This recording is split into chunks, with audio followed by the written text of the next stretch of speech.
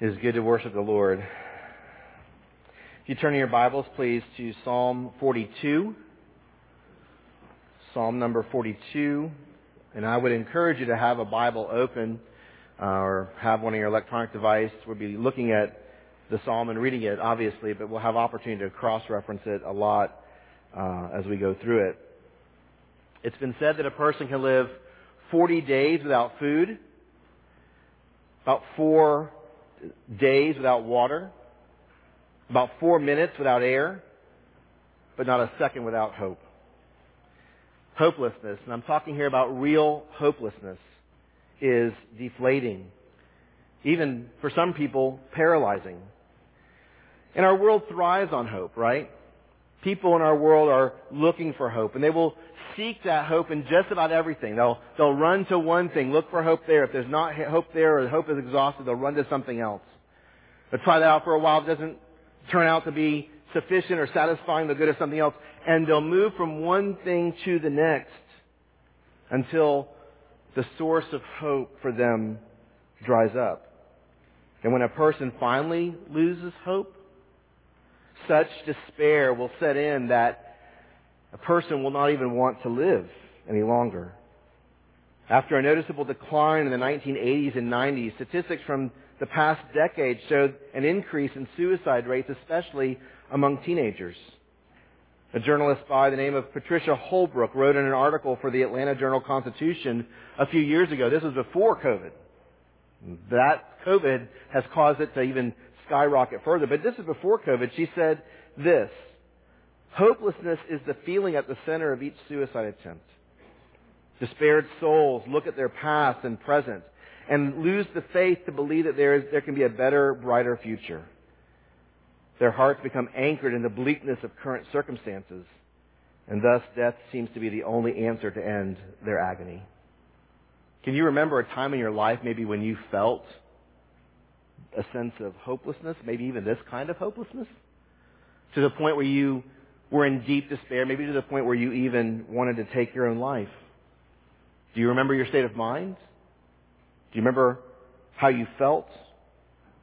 What was your outlook on life? What was your outlook on the world? How did you respond during that time? How did you make it through? What turned things around for you? How was your hope restored?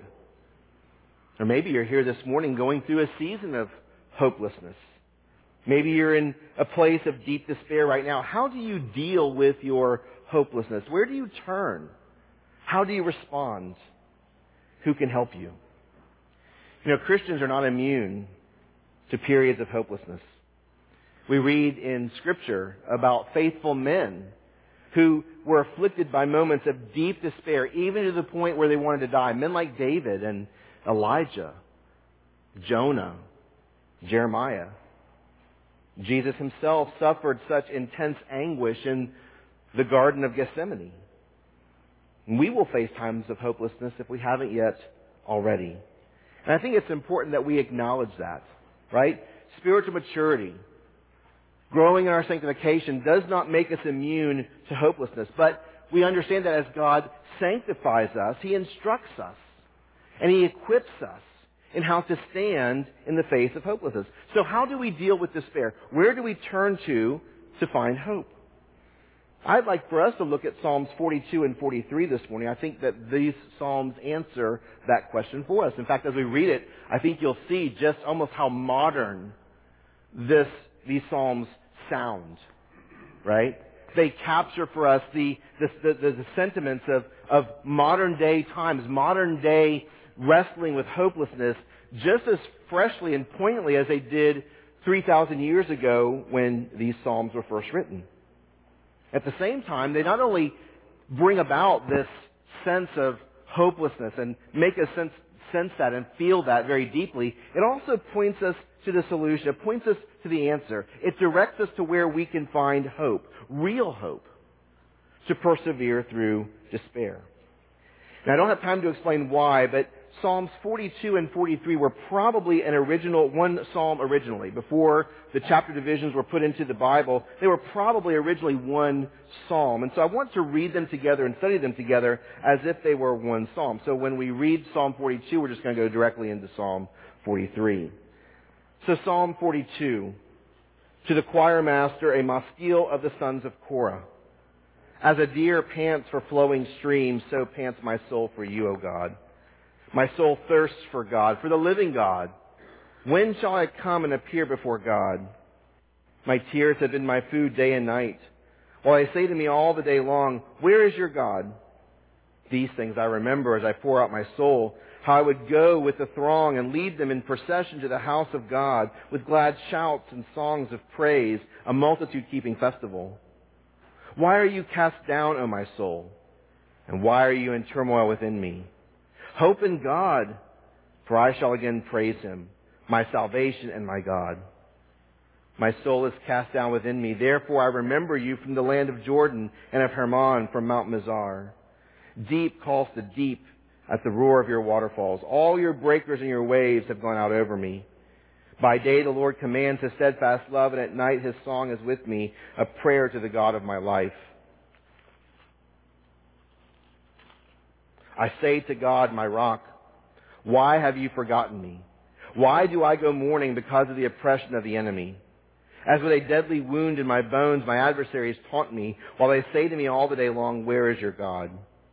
Why are you cast down, O my soul, and why are you in turmoil within me? Hope in God, for I shall again praise Him, my salvation and my God. Vindicate me, O God, and defend my cause against an ungodly people. From the deceitful and unjust man, deliver me. For you are the God in whom I take refuge. Why have you rejected me? Why do I go about mourning because of the oppression of my enemy? Send out your light and your truth. Let them lead me. Let them bring me to your holy hill and to your dwelling. Then I will go to the altar of God, to God my exceeding joy, and I will praise you with the lyre, O God my God. Why are you cast down, O my soul? And why are you in turmoil within me? Hope in God, for I shall again praise Him, my salvation and my God. I think the key to understanding this psalm is in that refrain that we see in Psalm 42 verse 5 and verse 11 and Psalm 43 verse 5. It's repeated 3 times, which is meant to make it emphatic. That seems to be the main idea that the psalmist wants to put forward. The key theme, the key point he wants to make. Why are you cast down, O my soul? And why are you in turmoil within me? Hope in God, for I shall again praise Him, my salvation and my God. And so I want to use that as sort of the way that we enter into the psalm and think about how Christ is our hope. You'll notice in that refrain that there are 2 parts to it. It begins with a question and it ends with an exhortation, right? The question is, why are you cast down, O my soul? And why are you in turmoil within me? The exhortation is, hope in God, for I shall again praise Him, my salvation and my God. So let's use that as sort of the 2 parts of our outline, if you will, for this message this morning. Let's think first about that question. It's a hopeless question. Why are you cast down, O my soul? And why are you in turmoil within me? We see the sense of hopelessness there, right? He's asking himself the question as to why he is downcast. And this question, I think, reveals the problem that he's facing. And what is that problem? Well, he is cast down, or to say it a different way, maybe an easier way, I think the NIV translates it this way, is he is downcast. He's cast down. He's downcast. That word cast down literally means to bow down or to prostrate oneself. And it's oftentimes used in context of sadness and despair, where it means to sink down under the weight of sorrow, to be depressed and sad. You are so overcome by grief, you're so overcome by burdens that it weighs you down and presses you down to the ground. And that seems to be the issue here, the fact that he is downcast or cast down.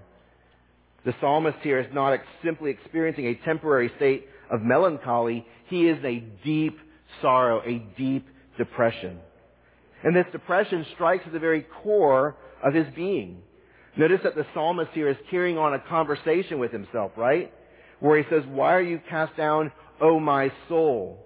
He's carrying on a conversation with himself at the very deepest level of his existence. That word soul in Hebrew refers to a person's being, the essence of a person's being, the core of one's existence, who I really am, what I'm really about. And that word soul appears 7 times in this prayer. The psalmist here is exposing the reality that lies at the very deepest levels of his being. There's a deep sadness. There's a deep despair at the core of who he is, and it afflicts the rest of his life. And we see that sorrow expressed throughout the psalm. For example, in verse 3, he says, "My tears have been my food day and night, while they say to me all the day long, 'Where is your God?'" The word for tears there in Hebrew means weeping. Not just a few tears coming down. He is weeping. And the phrase day and night is a Hebrew way of saying continually. In other words, this guy, the psalmist here, is crying constantly. There is no relief from his weeping. It's almost like his ugly crying, right? He is so sorrowful. He is moved to tears, and all he can do is weep. In verse 5, we saw the word turmoil. "Why are you in turmoil within me?" And that word turmoil echoes the thought of cast down in the previous line. But that word turmoil means to growl like a bear. It's like this very guttural groaning from deep within. And so we see that turmoil is internalized. Something's happening on the outside that's causing him to be in turmoil inside. There's this sort of inward moaning that reflects a deeply rooted despair. It's almost as if this word indicates that his sadness is so deep it can't be expressed in words. In verse 7, "Deep calls to deep at the roar of your waterfalls. All your breakers and all your waves have gone over me." He feels inundated by his situation. It's almost like if you've been to the beach before with high waves. You can imagine wave upon wave upon wave crashing over you where you can't really even get up out of the water to get a breath of air. In verse 10, he says, "As with a deadly wound in my bones, my adversaries taunt me, while they say to me all the day long, 'Where is your God?'" It's as if a sword has pierced him to the bone, has cut him inside so deeply with this excruciating, painful wound. It's a wound that he expresses as even greater and far more painful, far more excruciating than being actually cut with a sword. So the tone of this entire psalm is despair and lamentation. I think one of the things that's so beautiful and profound about this psalm is that it comes out. 3,000 years later, it comes out. We can feel it ourselves as we read it. We know what he's feeling because many of us have felt it too. And so in deep sorrow and despair, the psalmist cries out to God. Well, why? Why? To go back to his original question, why are you cast down, O my soul? And why are you in turmoil within me? Why is he cast down? Why is he in turmoil? Why has he reached this point of despair? What is the reason for this problem that has led him to this great sorrow? Well, the answer comes in verse 2.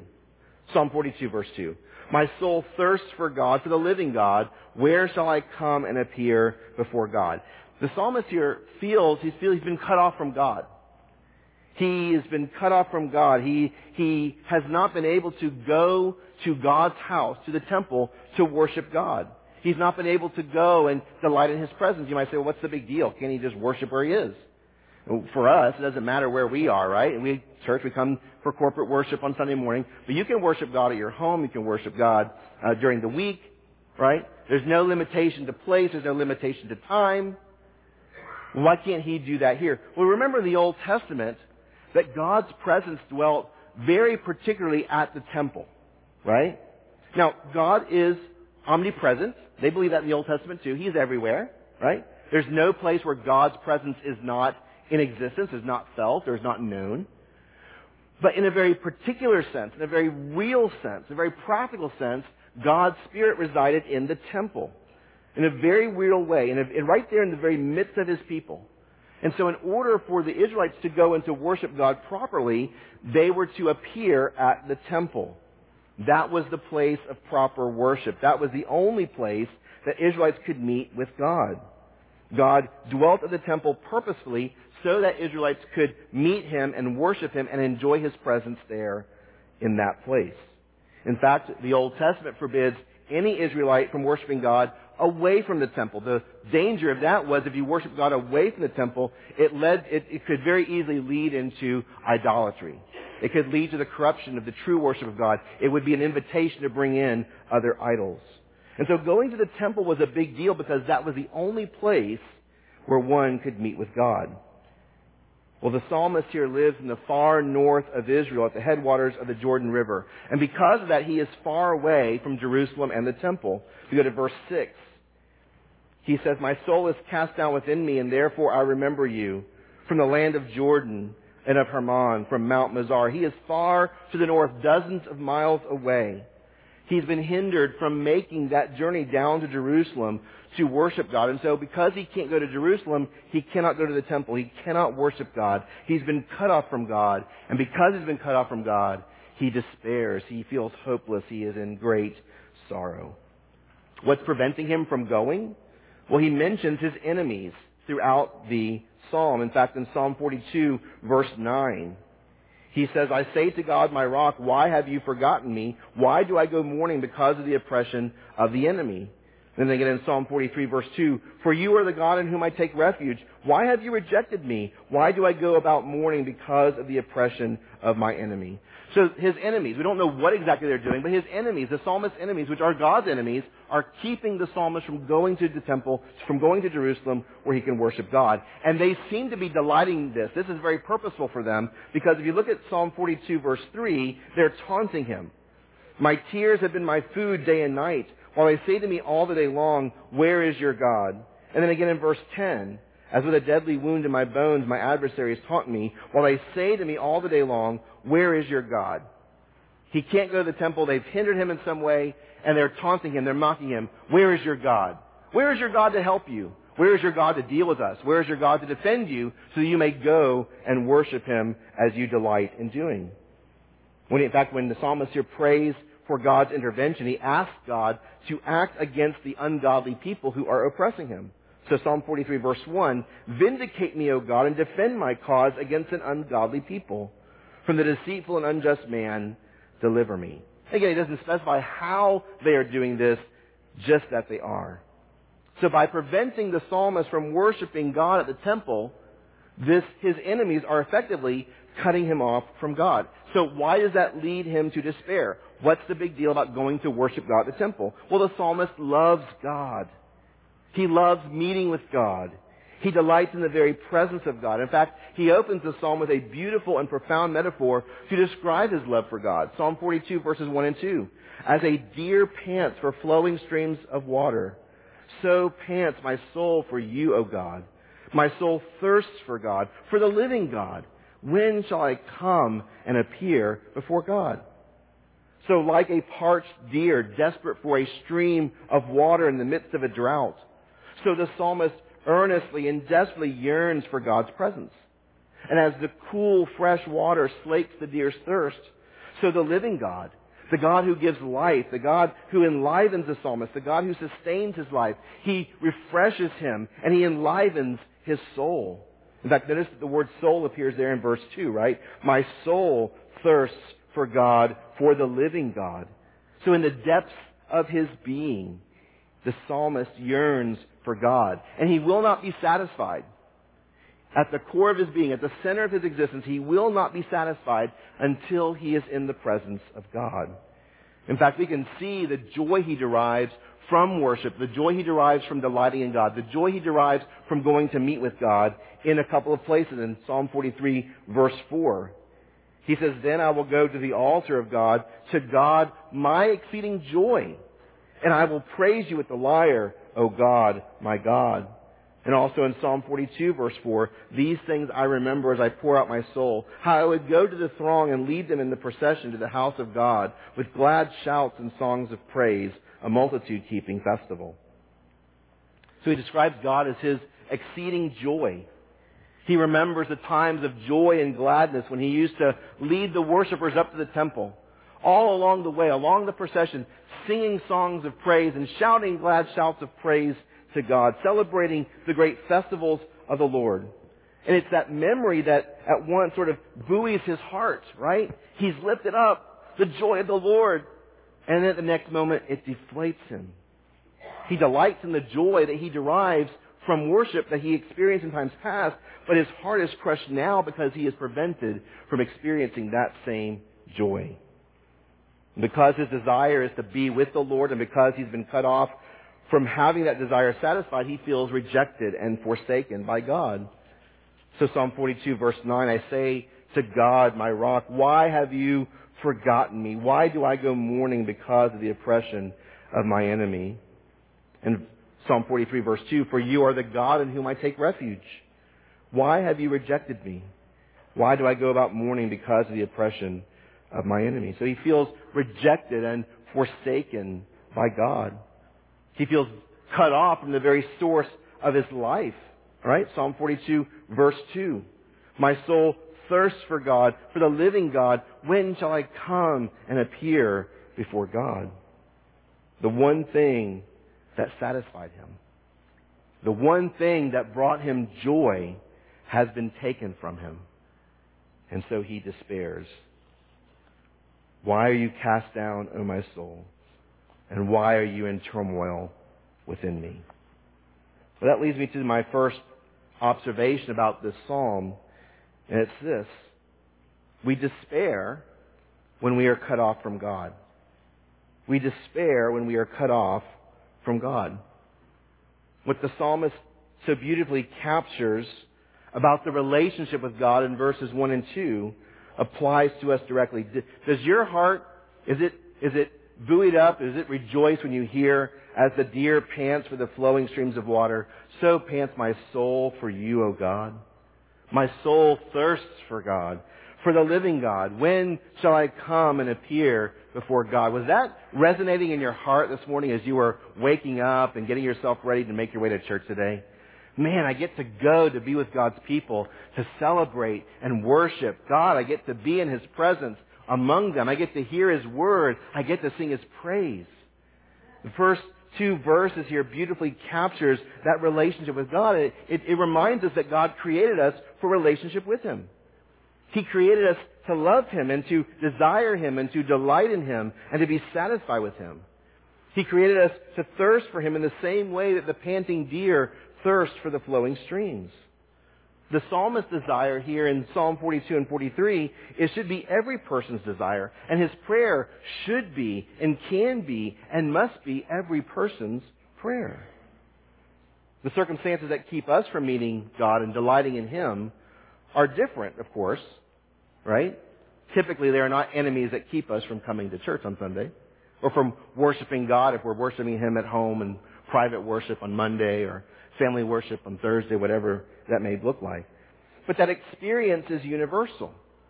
When we are not able to worship, when we are not able to delight in God.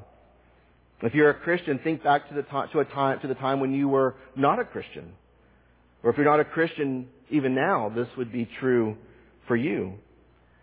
What we need to understand here is that the disconnection, the disruption, the reason why we are cut off from God is because of our sin. Sin cuts us off from relationship with God. By our sin, we exchange a love for God with a love for ourselves. We replace a desire for God with a desire for other things other than God. And rather than finding satisfaction in God, we look to satisfaction in everything else that life has to offer. And so it's no wonder that we feel despair. We feel hopeless. We've cut ourselves off from the living God, the God who gives life. By cutting ourselves off from the living God, it leads to us being downcast, right? Again, apart from God, we go looking for hope in everything else the world offers, and then we find that it's all bankrupt.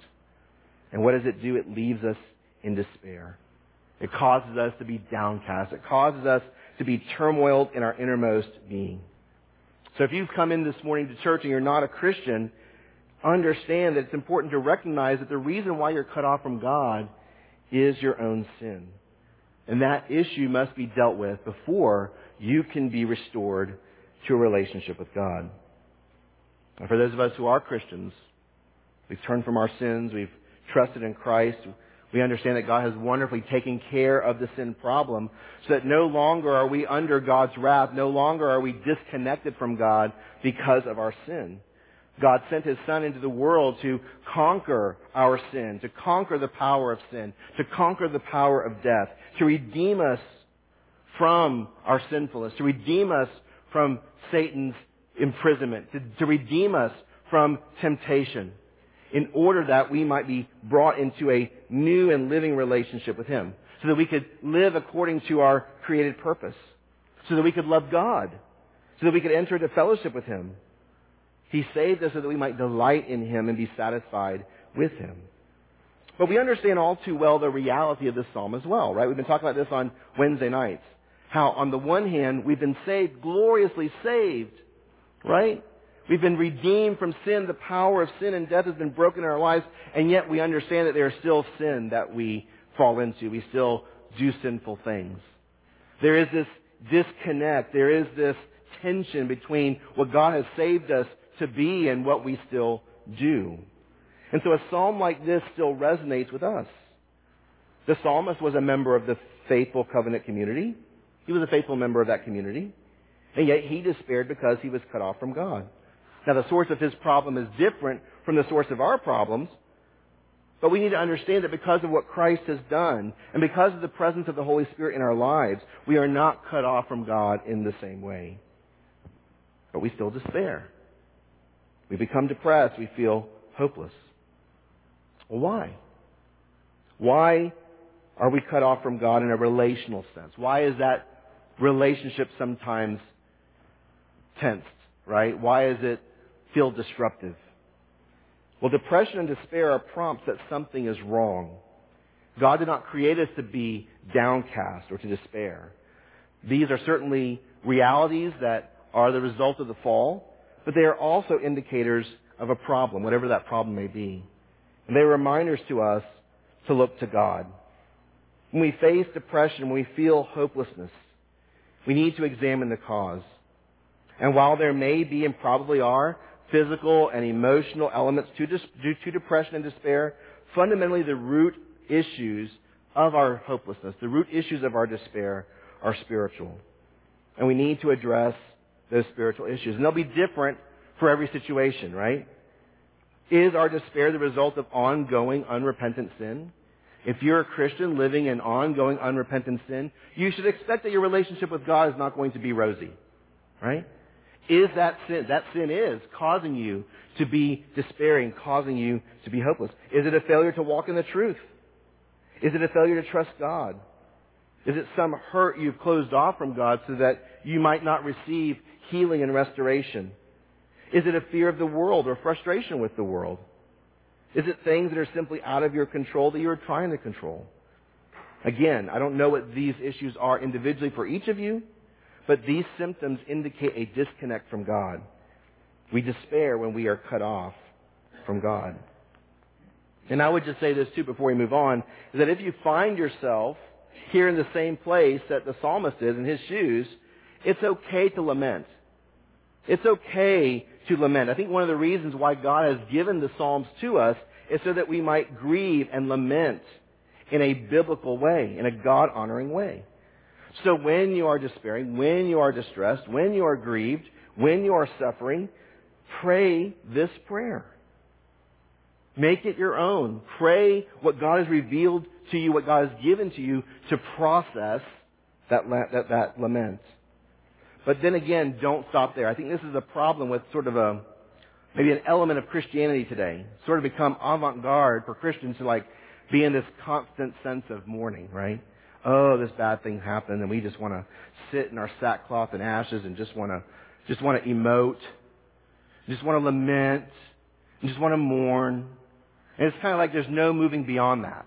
It's kind of become popular for Christians just to lament of all the things that are bad that are happening in our world. The psalmist doesn't stop here, does he? He confesses it. Why are you cast down on my soul, and why are you in turmoil within me? That's his question that reveals the problem. But he doesn't stop there. He moves on to exhort himself with a hopeful exhortation.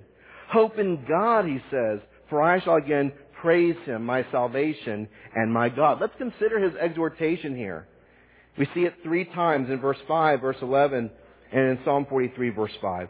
Here, the psalmist is commanding himself. Notice you see he's using an imperative. Hope in God. He's commanding himself. He's willing himself to hope in God. He commands himself to hope in God. We see three things in this exhortation. First, we see the reality of hope. What is hope really? We tend to think of hope in a secular way, in a worldly way, which is more or less, I'm not in control of something that may happen, therefore I wish it to happen. It's almost as if hope is wishful thinking, right? Now, I wouldn't normally say this. It's a beautiful day outside, so let it be. But if I wanted it to rain, I could say, well, I hope it rains today. I have no control over whether it rains or not, right? Hope is just simply a wish. It's a desire. That's not what this kind of hope is. Biblical hope is a confident expectation that God will do what He has promised to do. What He says He will do, He promises to do. And biblical hope is confidently expecting that. It's an anticipation in God and in His promises that they are and will become reality. And so that's why the psalmist here calls himself to hope in God. Because God is the object of our hope. Hope is rooted in the person and character of God, in His sovereignty and authority, in His righteousness and goodness, in His power and omnipotence. Hope is rooted in who God is. Hope is also rooted in the promises that He has made to His people. God has spoken. He has made real promises, some of which He has already delivered, and the others that He will deliver. So hope is like faith in this sense. Hope trusts God to do all that He says that He will do and expects that it will happen in God's time. That's the reality of hope. A biblical, confident expectation, like faith, trusting God to do what He says He's going to do. This exhortation also shows us the substance of hope. What does the psalmist hope for? He hopes that he will praise God again, just as he has done in the past. Again, notice the certainty of that hope. In Psalm 42, verse 5, he says, hope in God, for I shall again praise Him. Right? He's hoping, he's trusting that he's going to be able to go and worship God again. In Psalm 43, verse 4, then I will go to the altar of God, to God my exceeding joy, and I will praise you with the lyre, O God, my God. So the psalmist here is confident in God.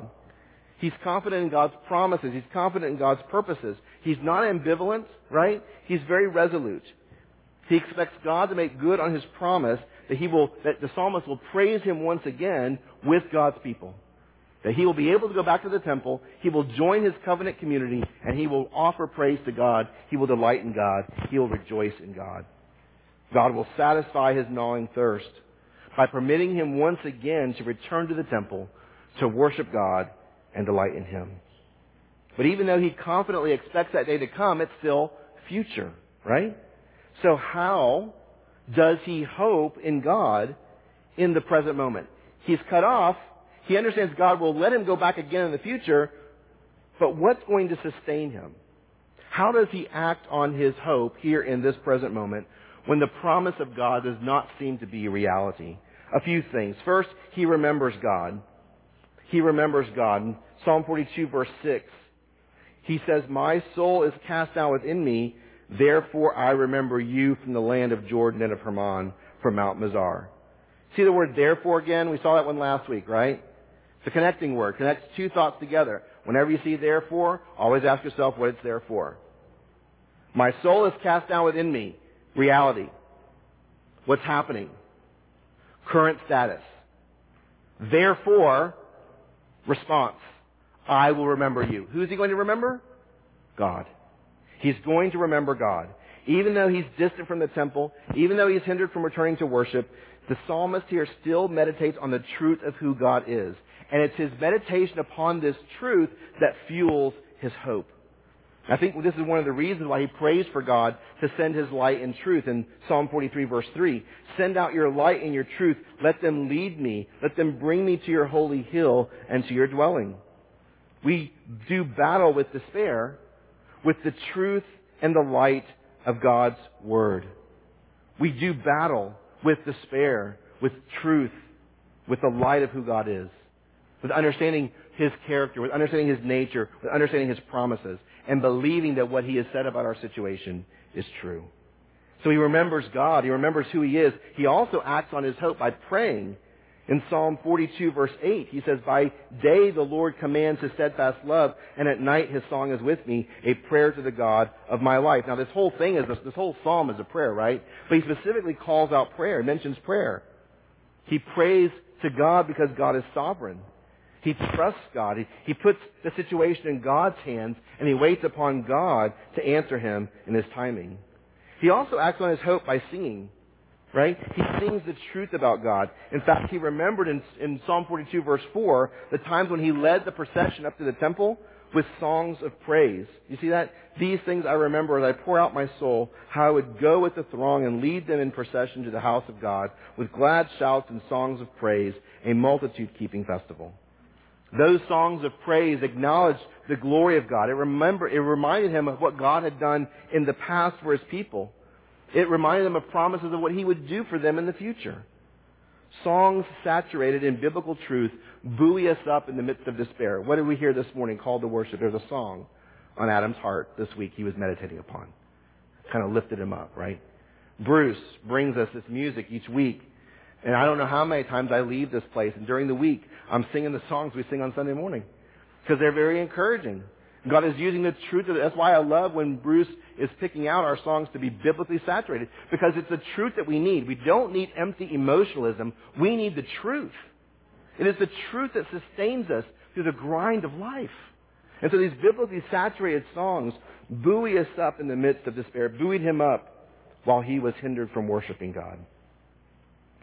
So while the psalmist waits for the day to come when he can return to the temple and meet with God, he remembers. He remembers who God is.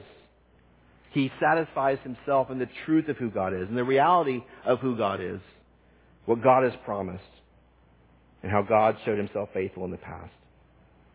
We also see in this exhortation the basis for hope. Why should the psalmist hope in God? How do we know that He's going to come through? He says in verse 5, "Hope in God, for I shall again praise Him, my salvation and my God." Well, the basis for his hope is who God is. He says that God is my salvation. Or to say it another way, God saves. God saves me. He is my Savior. And we know this in a couple of different ways. First of all, who is he praying to? The psalmist is not praying to Baal. He's not praying to some other foreign deity. He is praying to God. Why? Because he believes that God is his salvation. But he also petitions God to deliver him specifically in this present crisis. Notice in Psalm 43 verse 1 that he pleads with God to vindicate him and defend his cause. "Vindicate me. Come to my defense," he says. "Show that I am righteous. Help me. Vindicate me, O God. Defend my cause against an ungodly people. From the deceitful and unjust man, deliver me, or rescue me, or save me." Right? The psalmist has suffered injustice at the hands of his enemies. They have acted deceitfully and unjustly by forbidding what God had ordained for the psalmist. And so he pleads with God to take up his cause and defend him against the injustice of his enemies. And so because God is his salvation, the psalmist hopes in God. He confidently expects that God will save him. And so he prays that God will send His light and truth and break the oppression of his enemies and lead him back to the temple where he can meet with God again. Psalm 43 verse 3. "Send out your light and your truth. Let them lead me. Let them bring me to your holy hill and to your dwelling. Then I will go to the altar of God, to God my exceeding joy, and I will praise you with the lyre, O God, my God." God is his salvation. God is also his God. His basis for hoping in God is because God is his God. Do you notice that? He says, "Hope in God, for I shall again praise Him, my salvation and my God." Now we know God is God. He is God's creator. He is God over all. He is sovereign Lord of the universe. But that God is also his God. That God is my God. We see that sense of personality, the personalization of who God is, indicative of that relationship that we have with Him. The name God that's used mostly throughout this psalm is the Hebrew name Elohim. It occurs 21 times in this prayer. About half of those times, that name is personalized with the word my God. The psalmist can hope in God because this God is his God. This is the God who sustains him. This is the God who comes to his defense. This is the God with whom he has relationship. God has committed himself to the psalmist, and he commands his steadfast love to keep him in his covenantal care. In verse 8, by day the Lord commands his steadfast love, and at night his song is with me, a prayer to the God of my life. It's interesting to me that while the name God or Elohim occurs 21 times in this prayer, the name Lord, Yahweh, is only used once. And it's used here in verse 8 in connection with God's steadfast love. By day the Lord commands his steadfast love. That's significant for a couple of reasons. Number one, Yahweh is the Lord's covenantal name. It's the special name that he gave to Israel. This is a name that they were to call him because he was their covenant God and they were his covenant people. But in the relationship of this covenant, what has God done? He has shown his steadfast love to his people. He exists in relationship with them, and that relationship is founded upon his steadfast love. We read about this morning.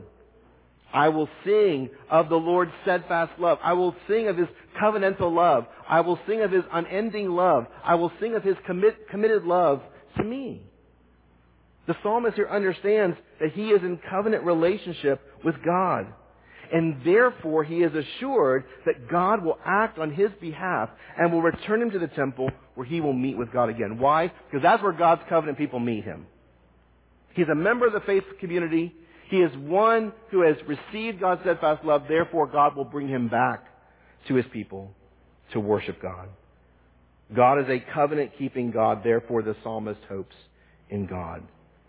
And so the psalmist exhorts himself. He wills himself to hope in God. And that leads me to the second observation about this psalm, and that is this: Christ is our only hope.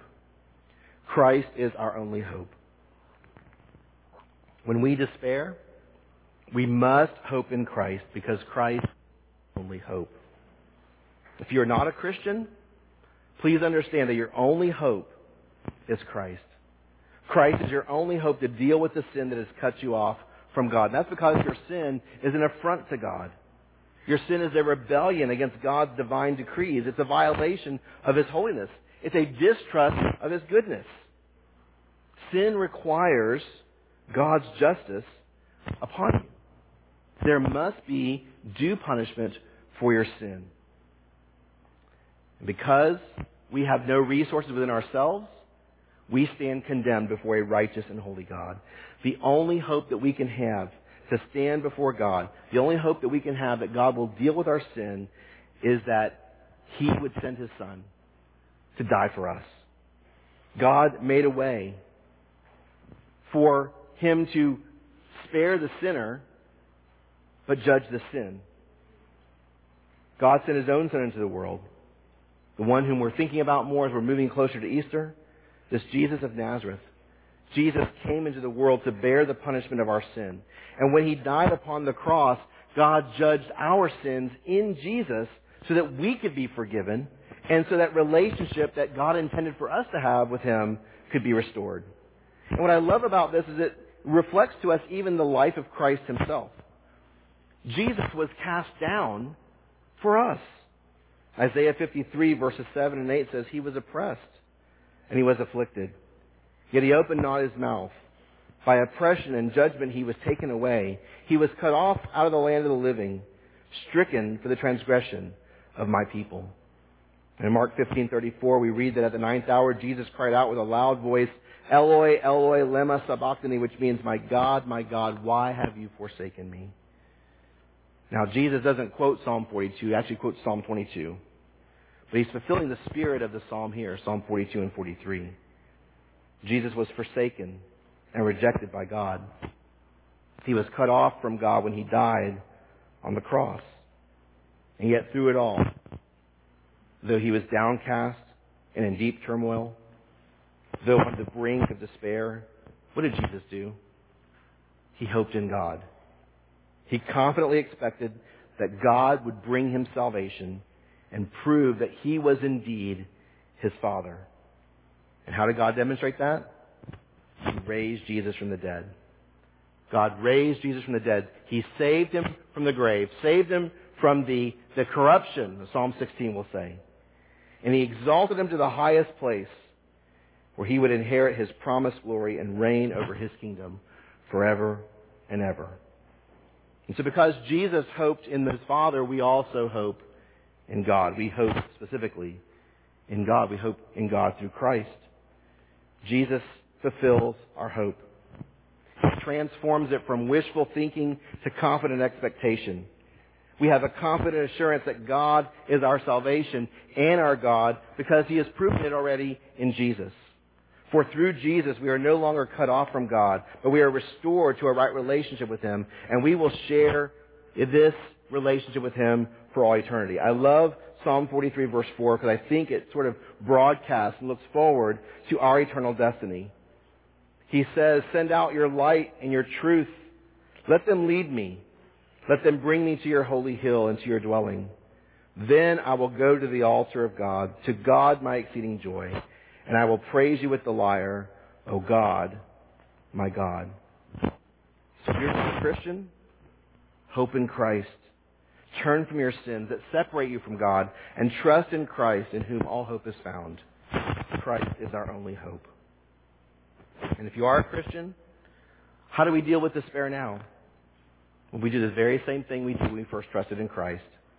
We hope in him. That exhortation is just as much for you today as it was in the day when you first believed.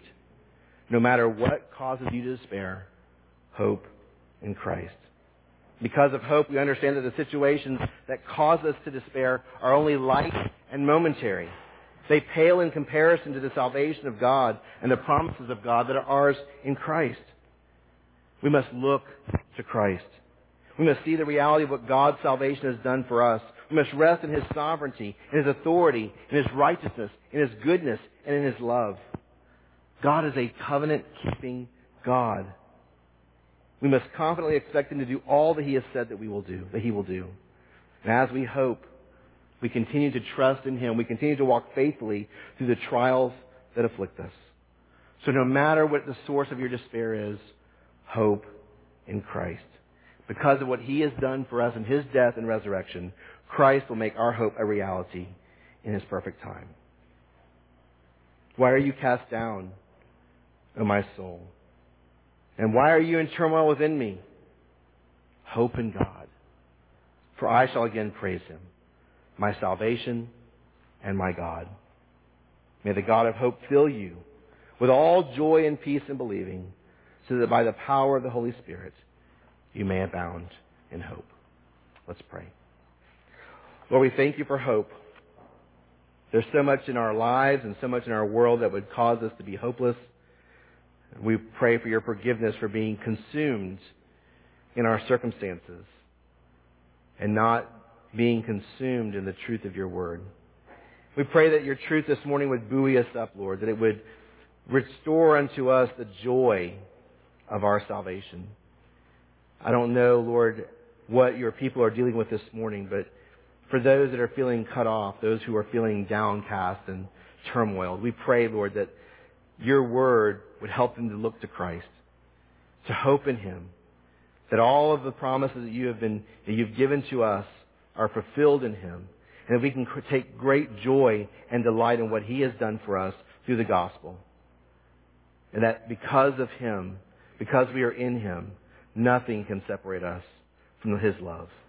Help us to rest in him this morning. Lord, we pray for those that may be here this morning who don't know you. We pray that in the midst of whatever despair or hopelessness they may be going through right now, that you would help them to see, Lord, that only Christ gives us true hope. Help them not to bounce from one thing to the next. Help them to see that Christ is our hope, that Christ is our solution, that Christ fulfills what you have destined for us because you've created us and because you've sent him for us for the gospel. We praise you, O Lord, for hope. We thank you that we have hope in you. Help us to walk in that hope. We pray in Jesus' name. Amen.